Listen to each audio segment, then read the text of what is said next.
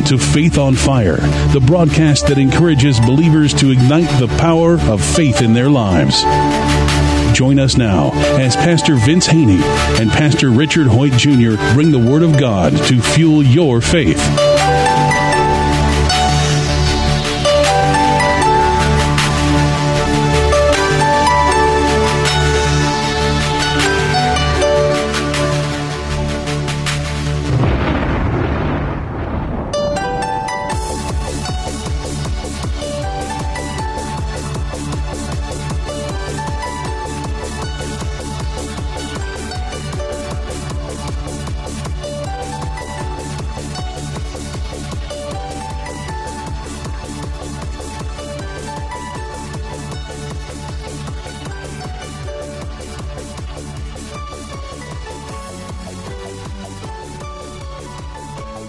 Welcome to another edition of Faith on Fire. I am Pastor Richard Hoyt Jr. from the Community Church of God. And I am Pastor Vince Haynie from Rhema Word of Faith, the Word Church.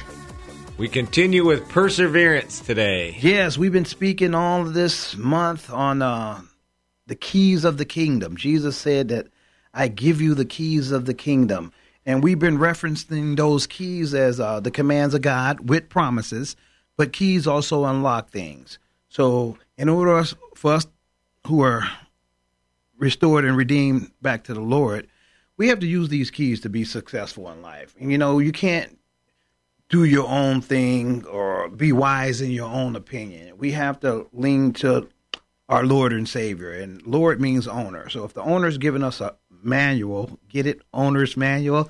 If he's giving us an owner's manual, and I like to call the Bible the Christian's Constitution. This is our Constitution. So we have to abide by it. And speaking of abiding by it, we've been speaking of those keys of the kingdom, and that first one we referenced was faith. Without faith, it's impossible to please God. That's the master key.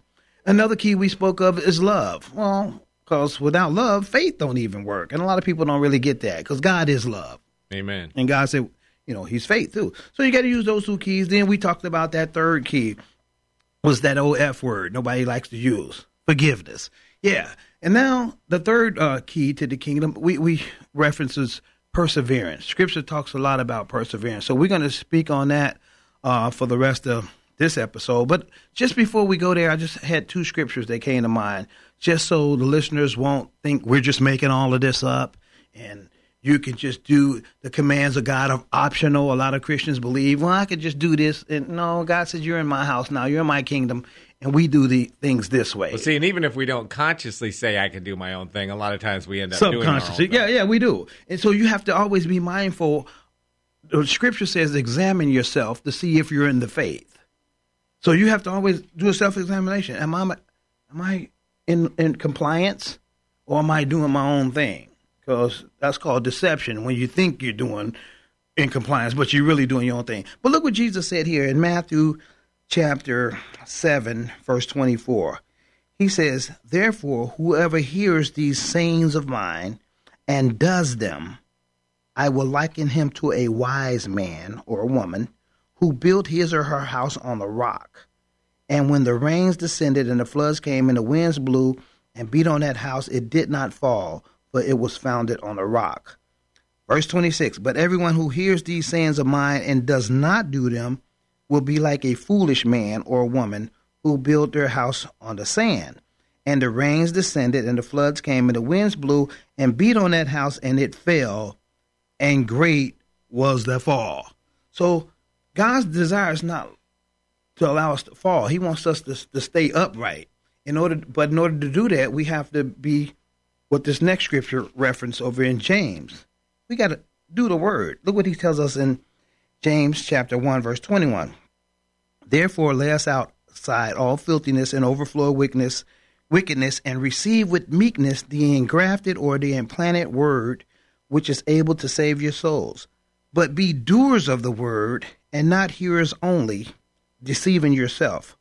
For if anyone is a hearer of the word and not a doer, he is like a man observing his natural face in a mirror, for he observes himself, goes away, and immediately forgets what kind of man or woman he was or what they look like. Verse 25, but he or she who looks into the perfect law of liberty, which is the word of God, and continues in it. Oh, that's the key right there. Looks at the word, but he continues in it and is not a forgetful hearer, but a doer of the word or the work. This one will be blessed in what he does. That's where God wants us. He doesn't want us to just hear the word. And I hear Christians all the time, oh, I heard that. Yeah, I heard about forgiveness. I heard about perseverance. Well, why aren't you doing it? Because that's where you're going to get blessed at as you're doing it, as you're applying the keys or the principles of the kingdom. That's what's going to get you blessed. Knowing them and not doing them gets you nowhere. It's just like I always use the reference, somebody can starve in the middle of a grocery store. They can say, oh, I believe if I eat, I'll sustain myself. Well, in the middle of the grocery store, if you believe that and don't act on it, you'll sit right in the middle of the grocery store and starve to death if you don't do what you claim you believe. Well, we talk about the keys of the kingdom. Almost everybody I know has got a fistful of keys in their pocket. And those keys unlock things. Those keys open things. So I can have the key to my house, and if I don't use the key, I'm going to have to stay outside. Right. He's giving you the key. Right. Come and use it. Right. I mean, if you said, here's a key to my car, and I just walk out and stand by your car, and I never use the key to get in, what good was the key? And so God has given us these keys. We need to use them. Right. He's given them to us in his word. And here's the thing. It says in Ephesians 4, concerning ministry and sheep, he said, I gave some to be apostles, some prophets, some evangelists, and some pastors and teachers. Verse 12 says why? For the equipping of the saints. So at Sunday services or midweek Bible studies, you're getting equipped with some keys. But you better use those keys. Right, in your own study time. You're still getting equipped with some keys. You can go to a good Bible-believing church and not use any of it. You can read your Bible every day and not use any of it. We talked yesterday, and I was thinking about this because almost right after we got off the air, I was talking to somebody. We were talking about, yes, I know that, but. And I was talking to this person, and they were talking about some things going on in their life. And I said, God says that he will give you peace. He says that he is sufficient, that if you give everything to him in prayer and thanksgiving, then the peace that passes all understanding will be yours. And they said, yes, but. And we were talking yesterday on the air about yes, but. There are so many Christians who know what God says. They've heard what God says. They've read what God says.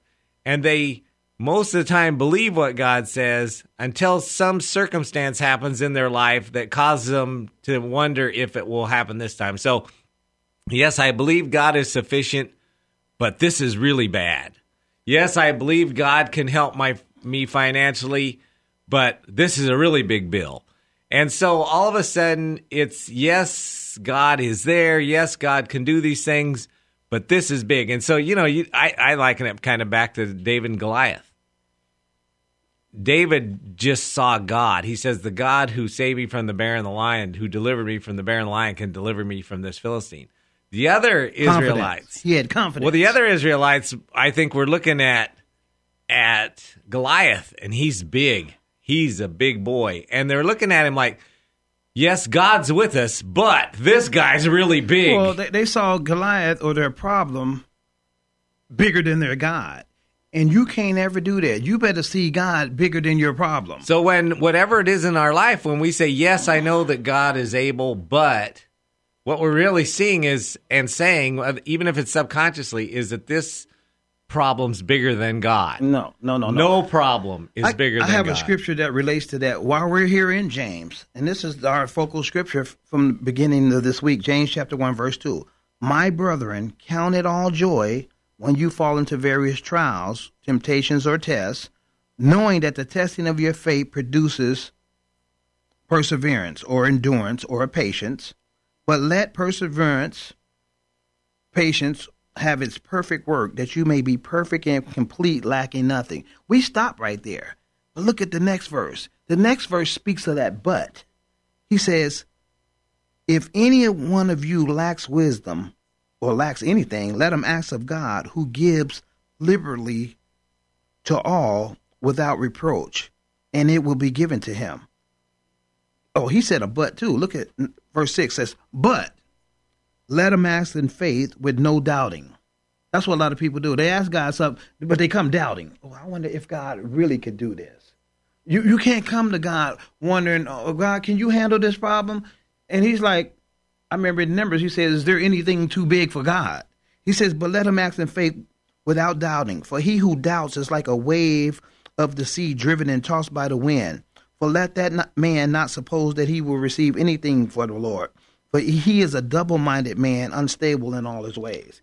He's saying, like, remember, when you come to God, you better believe that he is the answer to your problem and that he's a rewarder of those who diligently seek him. You got to come with that type of confidence. So when God tells you to do something, like persevere, go ahead and do it. Don't try to, okay, how I'm going to pull this off. And a lot of people be saying, well, I can't do that. And I told somebody the other day, God will not tell you to do something you can't do. That he won't give you the ability to. Right. That's what he's going to do. He's going to call you, and then he's going to give you the ability. Richard, go and forgive somebody. And your response is, I can't do that. He's like, I thought you can do all things through Christ who strengthens you. Right. See, he'll give you the ability to forgive. Right. When we get born again, we now have the ability to use God's ability to do what he commanded us to do. Right. He doesn't just tell us to go do something. You're on your own. Do it as best you can. That's what he gives us the Holy Spirit for. Let's push you out in the water. Go swim. No, I didn't teach you. Well, back to teaching. He gave some to be pastors, teachers. Well, if you're being trained in this, it's like in the military. They don't send, what's those SEALs? They don't send them into hostile territory without training them for it. First day they get there, sign up. Okay, you're going over here. No, they train you up first, and then we send you out. Well, we're getting trained in the Word. We're getting trained. I've been thinking about this lady. There's a big identity crisis in the body of Christ. We don't really know who we are. But once you find out. We forgot who we were. Yeah. Ken Winton wrote a book, Remember Who You Are. You better always remember who you are in Christ Jesus. Not in your own flesh, but in Christ Jesus. And in him, you can do all things. You can do what seems to be impossible. Because with God, all things are possible. And we just always have to remember. That's why I'm going to give a plug for studying the Word. We was at an event today, Successful Thinkers. They talked about readers. You got to read the Word. It's okay to read other books, but get the truth, though. Get the truth of God's Word in your spirit. Allow that to grow up in you and transform your mind. You'll start thinking different. You'll start talking different. I tell people all the time, if you've been hanging out with Jesus, you're going to start talking like Jesus, smelling like Jesus, walking like Jesus. And the Bible says, let this mind be in you that was also in Christ Jesus. Jesus employed perseverance, too. He had to sit up on that cross. Well, yeah. Yeah. Consider it pure joy, my friends, when you suffer trials of many kinds. The clear implication there is you're going to suffer trials. He doesn't say if you suffer trials, if you ever suffer a trial, if by some weird way a trial shows up. He says consider it pure joy when you suffer trial. The clear implication there is you will suffer trials. We will all suffer trials. There are people listening to this show right now that are going through trials, illness in their family, illness in themselves, things that are going on in their life that they never planned to go on in their life. I've talked to more people in the last 5 years who were retired, who had to go back to work, or who wanted to retire but weren't able to because of the situation with the economy. Things happened to them in their life that they weren't expecting to happen. A trial. Tell me about it. So what do? Tell me about it. We consider it pure joy. The reason why we can consider these trials that happen to us to be pure joy is because God's using them to perfect us, to make us complete, to make us lacking in nothing, to develop our perseverance. So when these things happen, they're not a bad thing. We can rejoice because this isn't a bad thing that just happened to me, even though it looks bad. We can rejoice because God is going to use this to develop my perseverance. He's going to use this to make me complete. He's going to make this so that I'm lacking in nothing, so that this thing that's happened to me has happened for me, as we talked about yesterday, that I am now, God's going to use it for good in my life. Amen. And the scripture talks about in Colossians, it says, be filled with the knowledge of the Lord's will and all wisdom and spiritual understanding. Again, another shout out to being a student of the scripture. As you study the word, it's going to be revealed to you that you're going to have an evil day. Trials and tribulations are going to come. But here's what God wants to do with us. A good soldier is, again, prepared for that day. And I'm reminded, as you were speaking of the virgins, that some of them, I don't know exactly how many it was, but some was prepared and some wasn't. But that was a lot of revelation in there telling us to always be prepared. And now, as you were speaking, I was reminded of the scripture in Ephesians chapter 6, where he talks about the whole armor of God. He says in 6:10, he says, "Finally, my brethren, be strong in the Lord and in the power of his might. Put on the whole armor of God, that you may be able to stand against the wiles of the devil." Oh, he's going to bring some wiles. Oh, I thought the devil gave up on us when we became a Christian. No, he intensifies when you became a Christian. But I'm going to drop down to the scripture right quick, verse 13. "Therefore, take up the whole armor of God, that you may be able to withstand in the evil day." So you're going to get an evil day. He just warned you right here. And then he told you, he said, "I'm going to give you some armor that you may be able to withstand." So I want you to put all that armor on like a good soldier. Put that helmet of salvation on, that breastplate of righteousness, wrap that truth, that belt of truth around your waist, get that shield of faith, and get that word of God, which is the sword of the Spirit. You need to have these. I was speaking to some Christians, they didn't even know what none of the armor was. If you're a soldier or you're a police officer, you better know what type of weapons you got against the enemy. And a lot of Christians don't understand that. And again, what's included in those weapons is perseverance. You have to be able to persevere a storm. When a storm comes, you got to know how to hunker down. Well, see, God gives us these keys to the kingdom because he wants us to literally be conformed to the likeness of Christ. Right. He wants us to be renewed by the transforming of our mind, or transformed by the renewing of our mind. He wants those things in our life. The old us is no more. He wants us to be renewed. He wants us to be transformed. He wants us to be conformed to the likeness of his Son. We as Christians will often use the excuse, well, nobody's perfect. Everybody does things they shouldn't do. Is anybody perfect? No. We're not perfect yet. Is God still working on us? Yes. And we got grace for that. But don't use that as an excuse to keep doing what you're doing. Right. So many people I know, even believers, when they're caught in sin or they realize it, you have an excuse. Well, I'm just not perfect yet. God's not done working with me yet. Are those things true? Yes, they're true. But don't let them become your excuse for continuing in what you were doing. We've got to come back, as we look at this scripture again, to the realization that when trials come to our life, God is using them to build us up. He's using them to cause us to persevere, to learn to persevere, to make us complete, to make us so we're not lacking in anything. And so in that, we can always rejoice. The Christian life, as we said before, is not a sprint. It is a marathon. And God wants to give us the tools and the keys to live that life. We are not to hang on and wait for the end. Nowhere in the scripture do I ever read anything that God wants us to tie another knot in our rope and just hang on. Hang on to you. Jesus, I'm hanging on till you come back. It's a miserable life. It's a miserable life. I'm having terrible times. I'm just going to hang on till you come. No, he says, I want to give you life and it more abundantly. Well, he says, I want to give you joy and peace and happiness and comfort and healing and all those. That's what he wants us to have. That's the life he wants us to lead. Not a life of, oh, woe is me. I'm hoping to make it to the end. Amen. And as you were saying that, a couple things about us being Christ-like. I was reminded of the scripture in 2 Corinthians chapter 3, verse 18. It says this, "But we all," talking about us believers, us who have received Jesus, Lord and Savior, "with unveiled face, beholding as in a mirror the glory of the Lord." Talking about us, are being transformed into the same image from glory to glory, just as by the Spirit of the Lord. So God's desire is to us to look like Christ. Right, he wants us to be conformed to the likeness of Christ. Now we just got his word on it. He says that same glory that we lost in the garden with Adam, God says, when you get saved, born again, that glory, you can have that glory back. Now, you really can do all things through Christ who strengthens you. Again, it's about my renewal too. You really can persevere. You can do this because I gave you my word and I told you to employ this. I wouldn't tell you to do something you can't do. So again, we have to persevere hard times. When financial hard times come on you, we was listening this morning, a young man say, and the scripture says, I forgot who said that, one of the psalmists, I've been rich and I've been poor. But the speaker this morning was saying how he's been rich and he's been poor. But you got to know how to endure or persevere through the hard times. You can't go through the hard times complaining. The children of Israel in the wilderness, we see what they did, and what they seen was a hard time. I think the harder time was being a slave. They saw being in the wilderness as a hard time because they grumbled and complained and didn't want to persevere.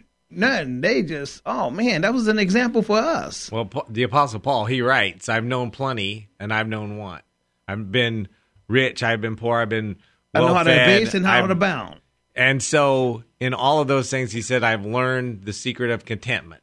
And that is that Christ is his, the hope of Jesus, Christ in us, the hope of glory. That's how he's learned to have contentment. Well, and that's how you and I and everyone listening, it says we realize who we are. I love it when John writes, behold what manner of love the Father has lavished on us, that we are the children of God. And that's, he says, and that's what we are, the children of God. And Paul summed that up when he said, I learned to be content in no matter what state I am. He said, I learned to abound and to base. And then he said this famous scripture that everybody loves to quote. But he said those two things first. I learned to be content and to abound and to base, no matter what state I am. Then he said, I can do all things through Christ who strengthens me. Right. Yeah, but he said those are the two things first. He said, well, the good times or bad times. See, the reason why he was content is because he knew he could do everything through Christ who strengthened him. He had the peace of God. And it didn't matter if he was rich or poor or hungry or well-fed. When you got the peace of God, you can endure anything. Jesus said, this peace I give to you, not like the world gives to you. He said, this peace I'm going to give you is going to surpass all understanding. And people can take away your happiness. I tell people, you probably can take my happiness away for a minute, but this peace, you can't take it away. I'm peaceful. Can't do it. That's what real freedom is. Well, see, happiness, I see happiness as like an emotion. And it's got to do with our outside things, outside influences. Mm-hmm. So somebody comes to your door and they've got really good news, you're happy. They come to your door, they got really bad news, you're sad. But joy and peace come from inside as a gift from God. That's why he said, count it all joy. So that we can be faced with bad news. Sometimes, this is what people understand. Sometimes you go to the doctor and you get bad news.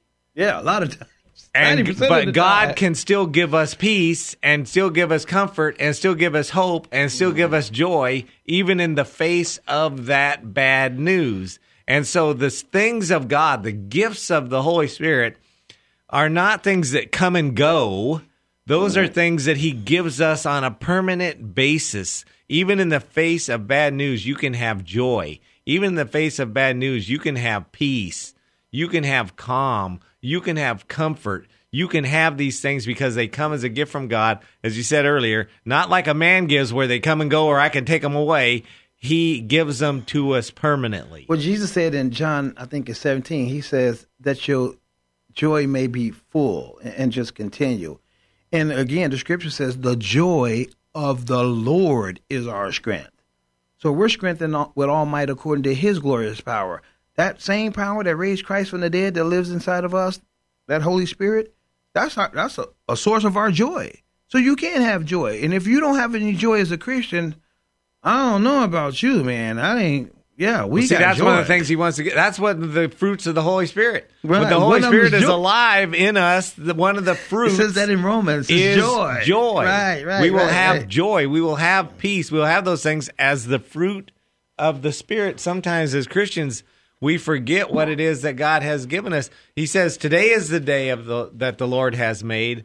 I will rejoice and be glad in it." Why? Because God's made it. And whatever happens to me today, he's going to use to complete me. He's going to use to develop my perseverance. He's going to use to make me the person that he wants me to be. And so I can look at those things and I can rejoice because God is using them for my good. And we sometimes forget that. We sometimes think that these things that are outside that are happening to us, why did God do this to me? Why did God allow this?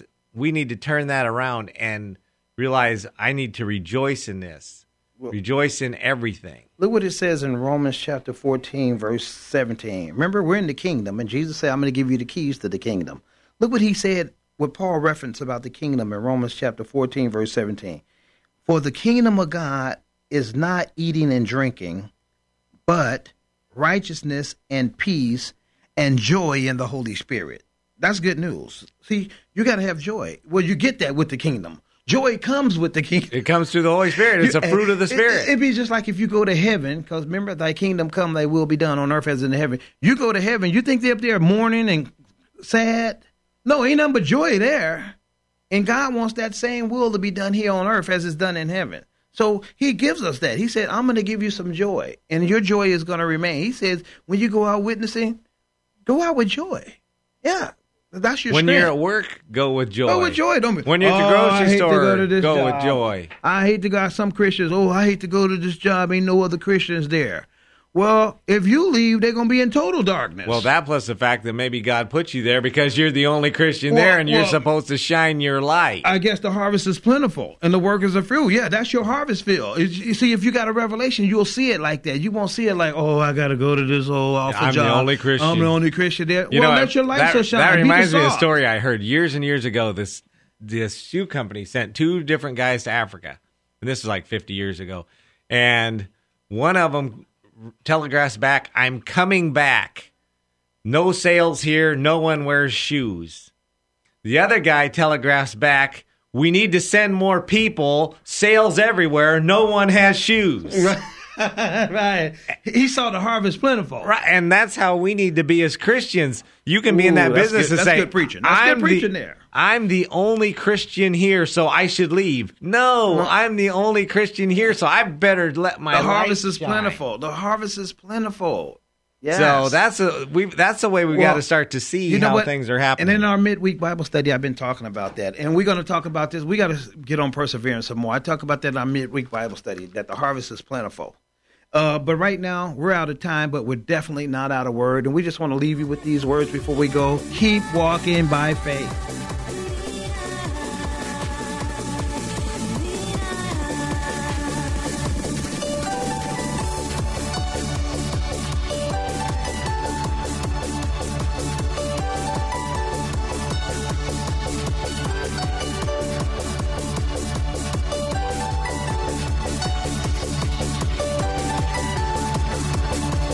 If this broadcast has been a blessing to you, we ask that you consider sending a love offering to Faith on Fire, P.O. Box 7508, Chico, California, 95927, which allows this broadcast to continue in your local area. Again, that's Faith on Fire, P.O. Box 7508, Chico, California, 95927. Please join us next time on this great station for more Faith on Fire.